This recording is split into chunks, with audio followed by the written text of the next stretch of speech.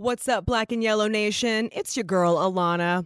Jackie and I will be back next week with a hot new episode, but until then, enjoy this oldie but goodie from the Black and Yellow archives. Stay safe, stay woke, and we'll chat next week.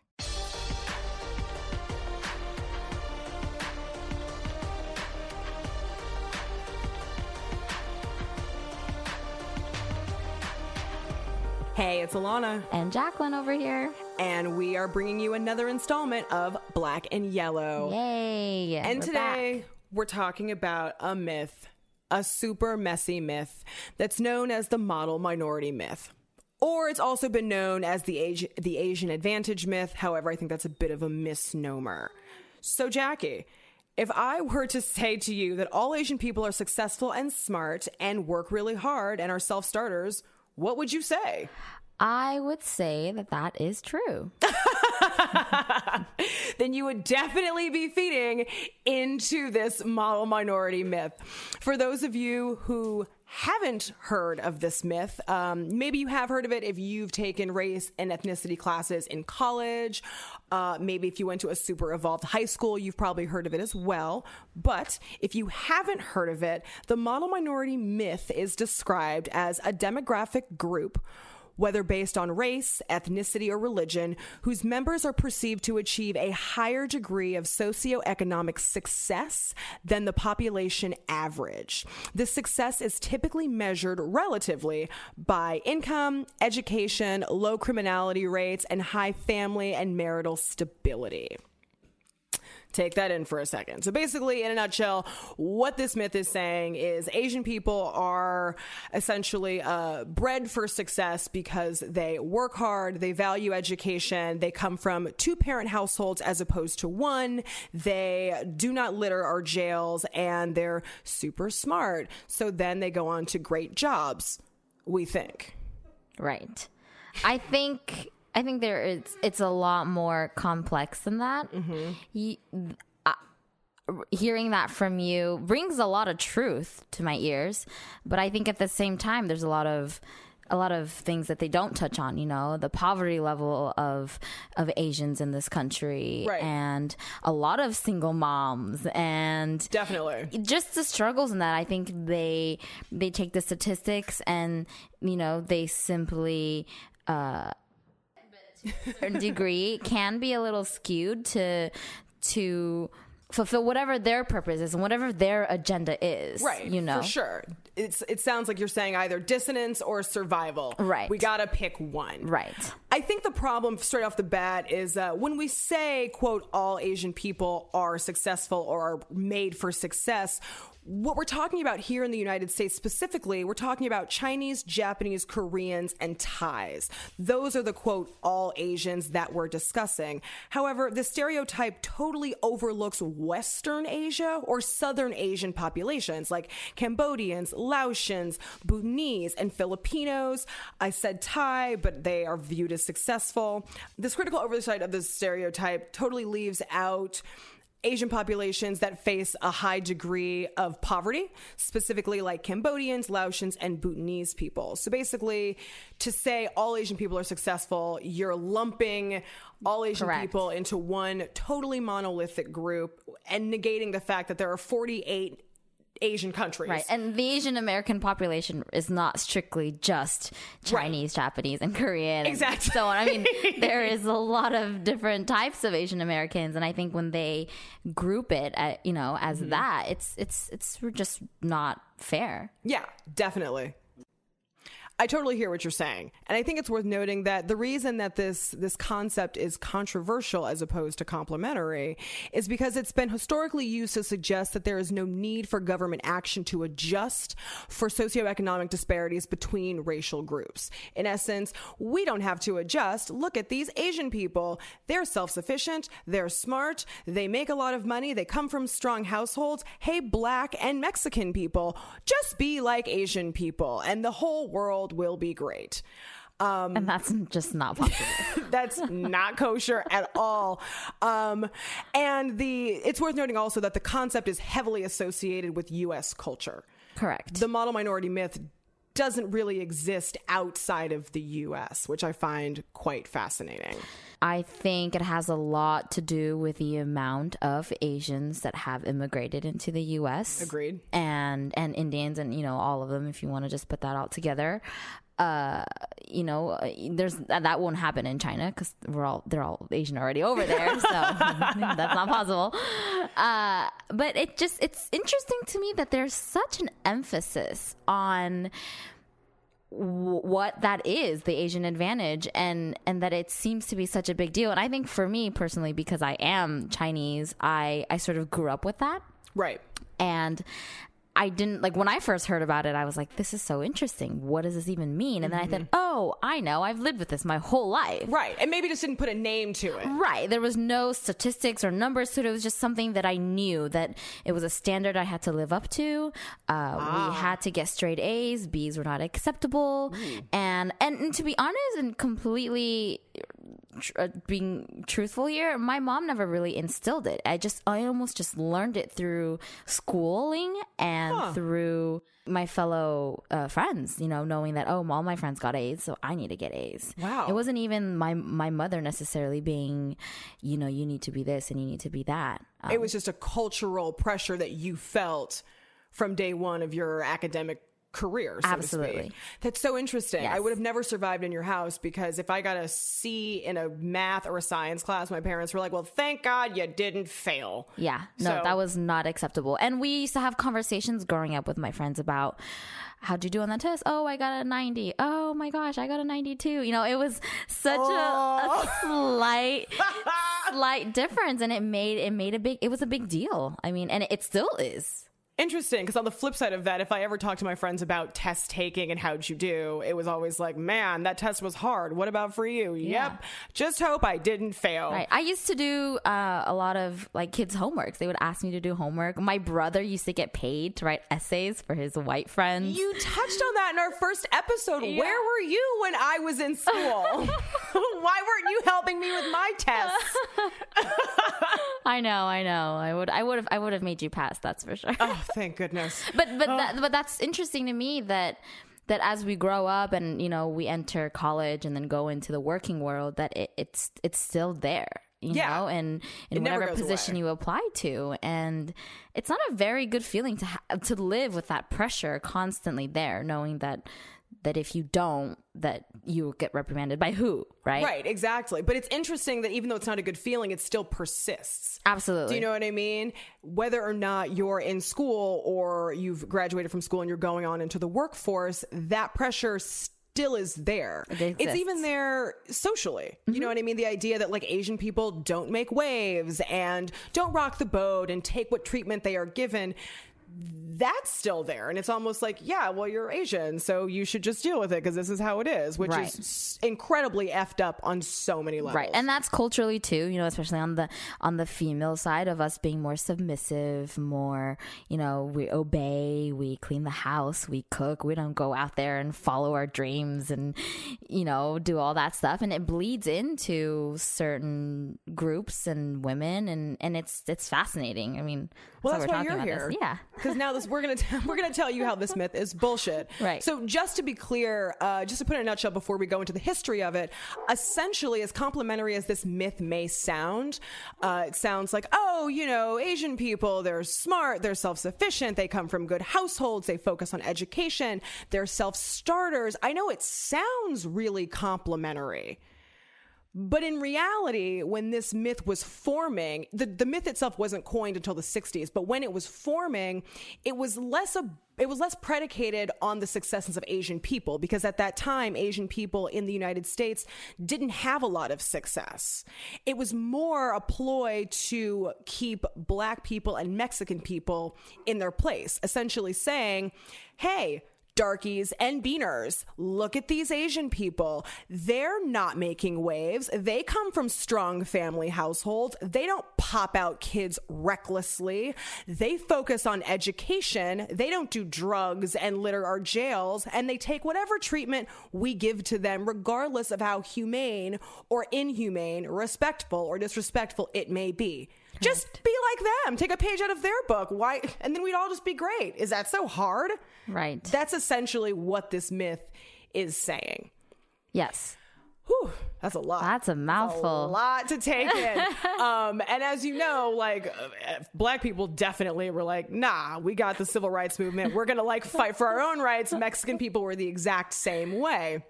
So word up to those two cultural groups. Yes. Right. Fight for your rights. And I think there is something to say how, you know, we don't, there is no like Asian American revolution fight for our rights kind of thing, because which is crazy. Yeah. And I don't know, maybe if more Asians spoke up about this while this was all forming, as articles were being written during that time and being coined, I don't know, maybe it could be different or would be different. I mean, other people could say that that's something that maybe you shouldn't have to fight for, but if there, I mean, and we see that now, articles being written against, you know, Asian Americans specifically writing against this model minority myth. Right. Which I find fascinating, that finally in this day and age, there are people, especially Asian Americans, that are speaking up and saying, hey, this isn't cool, you know, just stop it, like drop it, because we're just like you. I mean, I know plenty of Asian Americans that aren't doctors, aren't lawyers, that were, you know, got straight F's in schools, you know, like we also have that side. There are some of us that aren't that bright, aren't that smart, don't care to be amazing in everything we do and strive to be the best and learn 5 languages. And, you know, there's part of that as well. And I think Jackie is saying that she knows some dumb Asians. Is that what you're saying, but not saying it? I'll say Possibly. it for you, girl.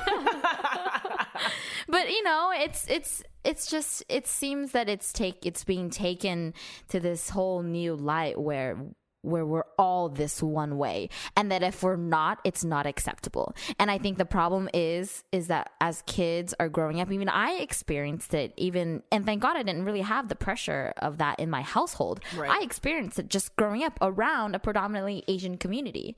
Yes. So I can't imagine if not only do you have that around in your surroundings, but in your household, if you have older brothers and sisters that have gone to Yale and have a PhD, how much pressure that is. And what if you're just a little kid that wants to take pictures or be an artist? Or what if you have a little Jackie and she just wants to create for the rest of her life? You know, maybe that's not something that they want to be great at, and having that pressure, especially growing up, can be detrimental. You know, sure. They might end up pursuing a career and being $300,000 in debt after medical school and realizing that, hey, this is not what I want. This has all been a waste of time, of life, whatever it may be. But they still have to pay back that $300,000 in school tuition, I'm sure, in a career field that they are totally miserable in. Exactly. And because of this pressure, they may not speak up as they're growing up. They may not ask for help. They may not seek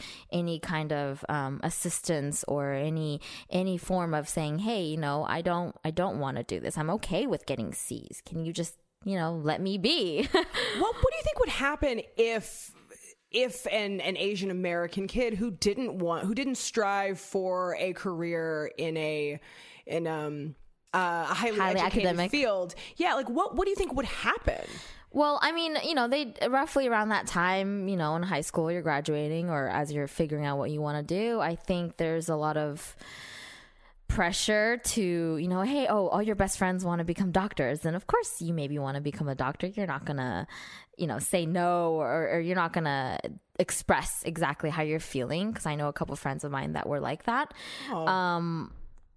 I think they have to be really brave and courageous to decide to not want to pursue that, and whatever consequences or prices they have to pay. I know a lot of friends of mine, or just stories I've heard where parents, you know, not necessarily disowned them, but, you know, went through a rough patch with their parents because their parents didn't approve of them not going to college. Their parents didn't approve of them not choosing to become a lawyer or a doctor, you know, and that affected their relationship. Mother, father, child, parent relationship, and wow, it's painful for me to hear that. And if they have to go through that, and I hope that they you know, they have some growth and pain and heal and all that stuff, and they can have a stronger bond after they've sort of overcome that hurdle. Mm-hmm. But it just it's sad. It makes me sad that that's something that they even still have to go through in today's world. Does that make sense? Definitely.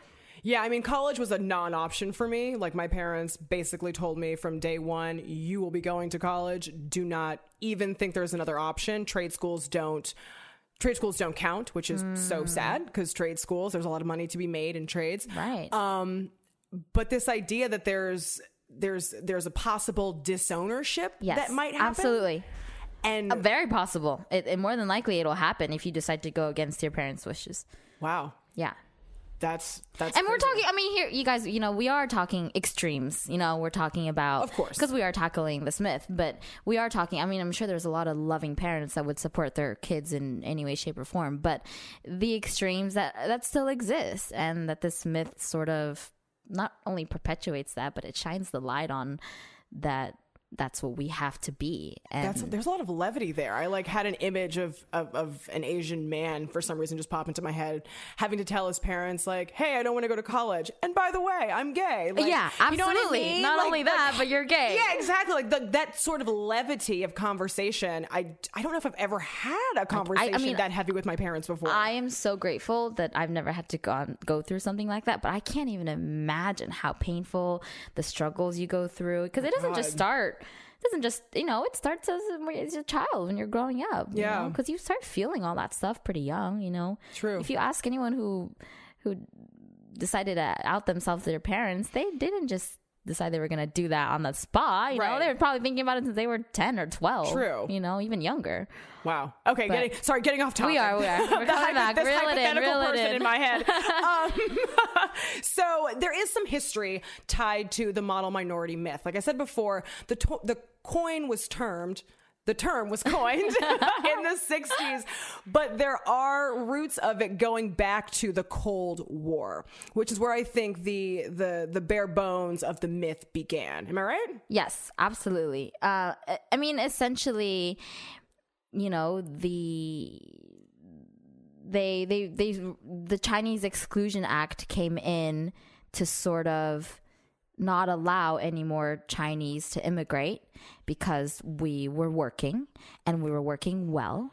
And so the American workers started complaining that we were, I guess you could say, working too good, whatever that means. The premature fears of the quote unquote Asian invasion. Yes. And that we would ultimately steal their jobs, and that could lead to something else, and so on and so forth. And that was very threatening to the white people and not okay. And therefore, whoever the president was at that time, I can't remember, was pressured to form this Chinese Exclusion Act and forbidden any Chinese people to immigrate to the U.S. for a while, until I think it got repealed, maybe a decade later or something like that. I believe that was when it got repealed. And even when Asian immigrants were allowed to immigrate here, it's worth noting they were not living in great situations. Yeah, absolutely. Those that immigrated to California, they lived essentially where what is now Union Station is. They lived essentially in ghettos. They lived in really unclean, unsanitary environments that, from my standpoint, don't necessarily allow someone to succeed, but nonetheless they did. Right. And they formed their own businesses, and they essentially turned to within their own communities to help each other build up, starting Asian businesses, Asian schools, things of that nature, restaurants. Yeah. Basically building from within their own, essentially saying white America doesn't get us, but we get ourselves, and we can help each other grow. Right. So let's do it. Which is super beautiful. Right. And I think that any racial group can take a page out of the Asian American trajectory on that one. I agree. In the 60s, however, in 1966, the term was officially coined by the New York Times sociologist William Peterson to describe Asian Americans as ethnic minorities who, despite marginalization, we just talked about it, have achieved success in the U.S. He had an essay titled "Success Story Japanese American Style," and he states that right, and he states that Japanese Americans are successful due to their strong work ethics, focus on education, and strong family values. It is these attributes that prevent them from becoming a problem minority. Okay, shade. We see you, William Peterson. Stop talking about blacks and Latinos like that. We got you, homie. And then throughout the 80s, major U.S. magazine publications and newspapers printed stories about Asian successes, but printed very few stories about African American successes, Latino successes, or African successes. So already right there, the deck is stacked against Black and Latino and African, not to be confused with African Americans. The deck was already stacked. So you had major publications running these stories of Asian success and very few of African Americans. The assumption there being, well, obviously Asian Americans are having more success than Black people. Again, this model minority myth, take a page out of their book. Right. And so I know, I mean, what I get from that is, you know, and is that what they're saying, that we're better than you guys in what source, you know? Right. And that to me just isn't, if that's the way to do it, then do it very constructively, you know, instill these things in, if they wanted to sort of have the African American and the Latinos take a page from the book, then do it a little bit more.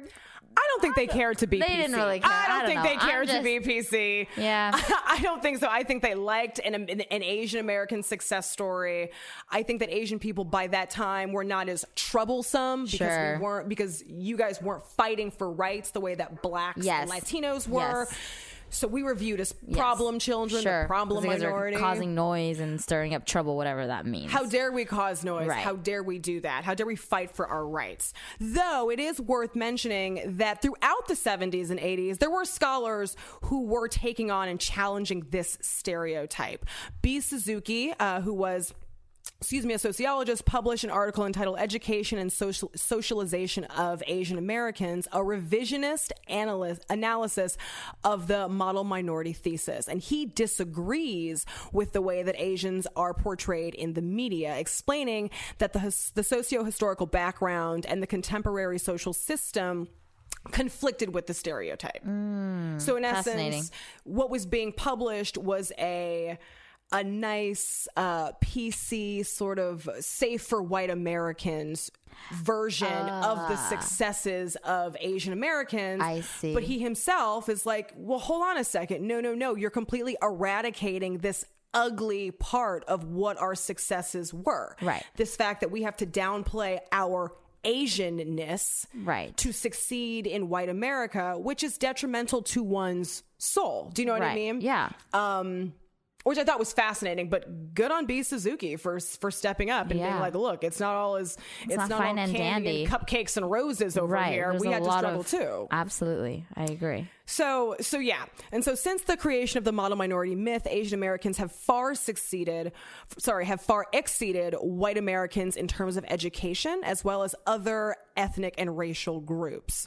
Asian American Society, as of 2012, states that Asian Americans as a whole have obtained the highest educational attainment level and median household income of any other racial group, which I thought was actually quite fascinating. Yeah, it's if you look at the numbers, it's true. It is. Definitely. But I still think that if you take a white person's, let's say they just graduated, they want to get into some prestigious college, you know, Asians have to have a higher GPA, better letters of recommendations. It's true. You have to have everything more and better than someone who's white. And why is that? You know, right. If we're so amazing, like you guys keep saying, right, then why do we have to have that? Then that I don't think that's fair. And I think that's where the myth really comes into play, because it seems like white America is saying Asians are so great, but there is this fear of, quote, the Asian invasion, that Asian people are going to come to the United States and completely take over. And you mentioned numbers a second ago, so let's just like put some numbers to this. Asian Americans make up 5.4% of the U.S. population, as opposed to whites who make up 77.4%. So already right there, like... Done. It's over. Mic drop. Done. If anyone's worried about an Asian invasion... Calm down. No, you're talking about 17.2 million Asian Americans to 246.8 white Americans. Calm down. Take a seat. Everything will be okay. Everything is going to be okay. Like, Asians are not taking over. These are factual numbers as of 2016. And just to throw Unless it in, we had like 1 billion that just immigrated within the last year, but that's not possible. I guess you guys just started like screwing like rabbits, Right. And just popped out. Because that's what we're known for, you know. Of course, definitely. Like Asians Asian having men, all the sex. You know, they're not desexualized and They're are aggressive media. and manly.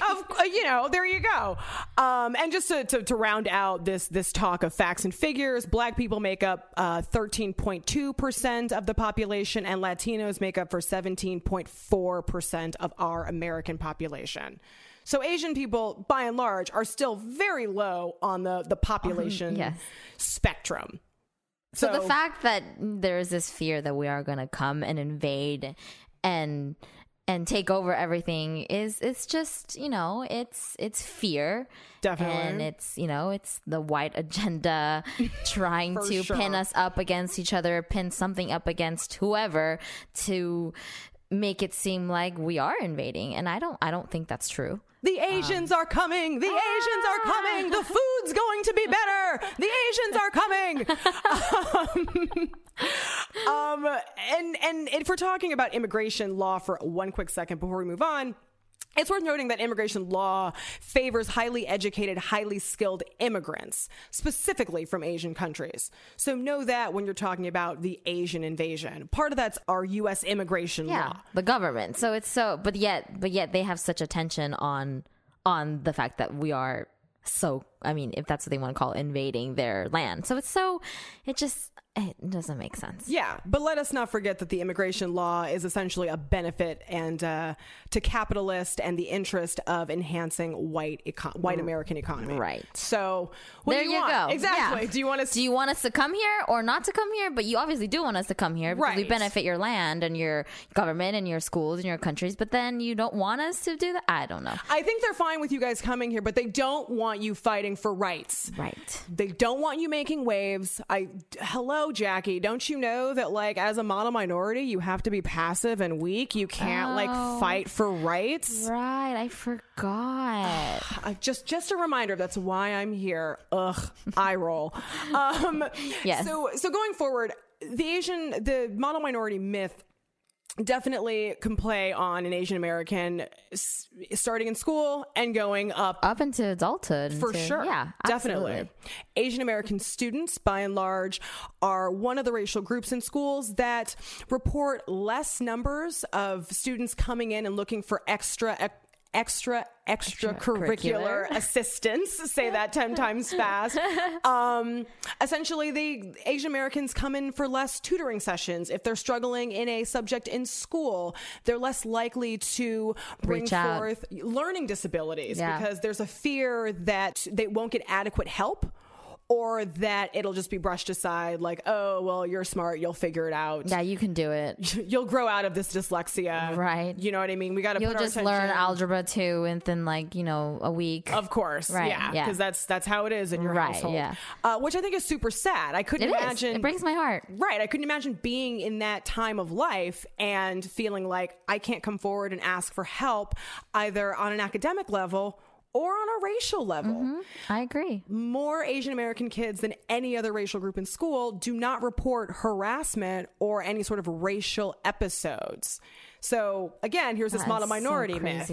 Asians don't make waves, but when they face racism, where do they go? Right. And I think because of that, we can be, or I'm sure there's some experiences where we do feel less equipped to how to approach or combat that, or come back with something, and that's not very good. That's terrible. Yeah. So on the other side, I'm like, oh, I'm a Black woman. I experienced racism in high school and college. Like, I'm saying something. Right. You know what I mean? Yeah. And I guess in those moments, I didn't realize, like, hey, Asian people face the exact same amount, if not more, racism and don't feel comfortable stepping up and saying something. So yeah, because that's just not okay.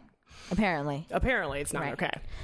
Going forward, then, once we're out of school and into the work field, Asian Americans definitely are more hired in lower, I guess, like entry-level managerial positions, right? Mid-level managerial positions, and we'll say upper to mid-level managerial positions. But if you're trying to get to that upper echelon, that really successful tier, CEO, COO, right?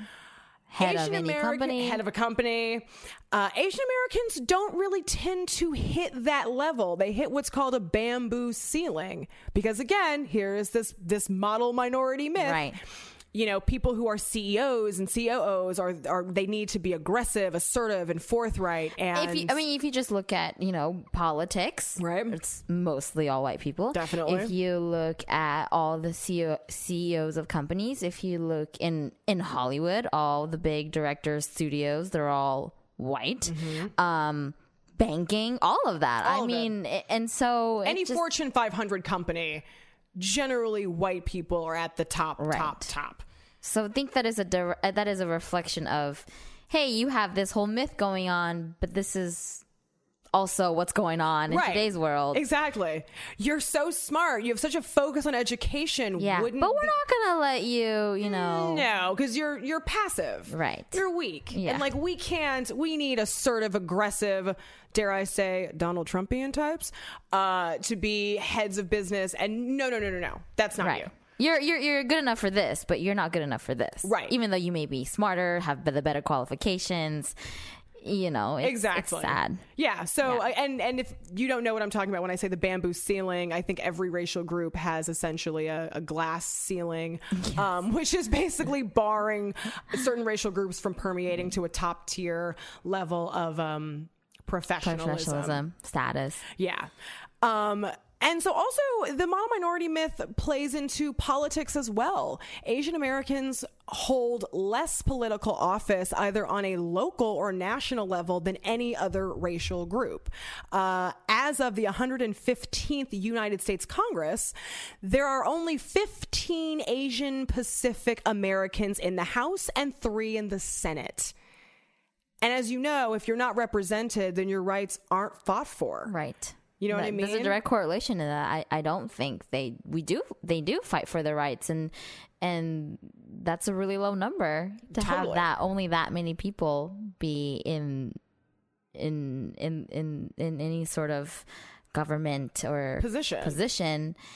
It just goes to show that, you know, it's like we just want to do our thing. And we want to be good at it and just let that be. Don't bother us. In a way, right? Absolutely. Definitely. Can I ask you a question? Yes. Did you ever feel like did you ever want to run for, you know, student government, either in high school and college, and just feel like, no, I can't do that? I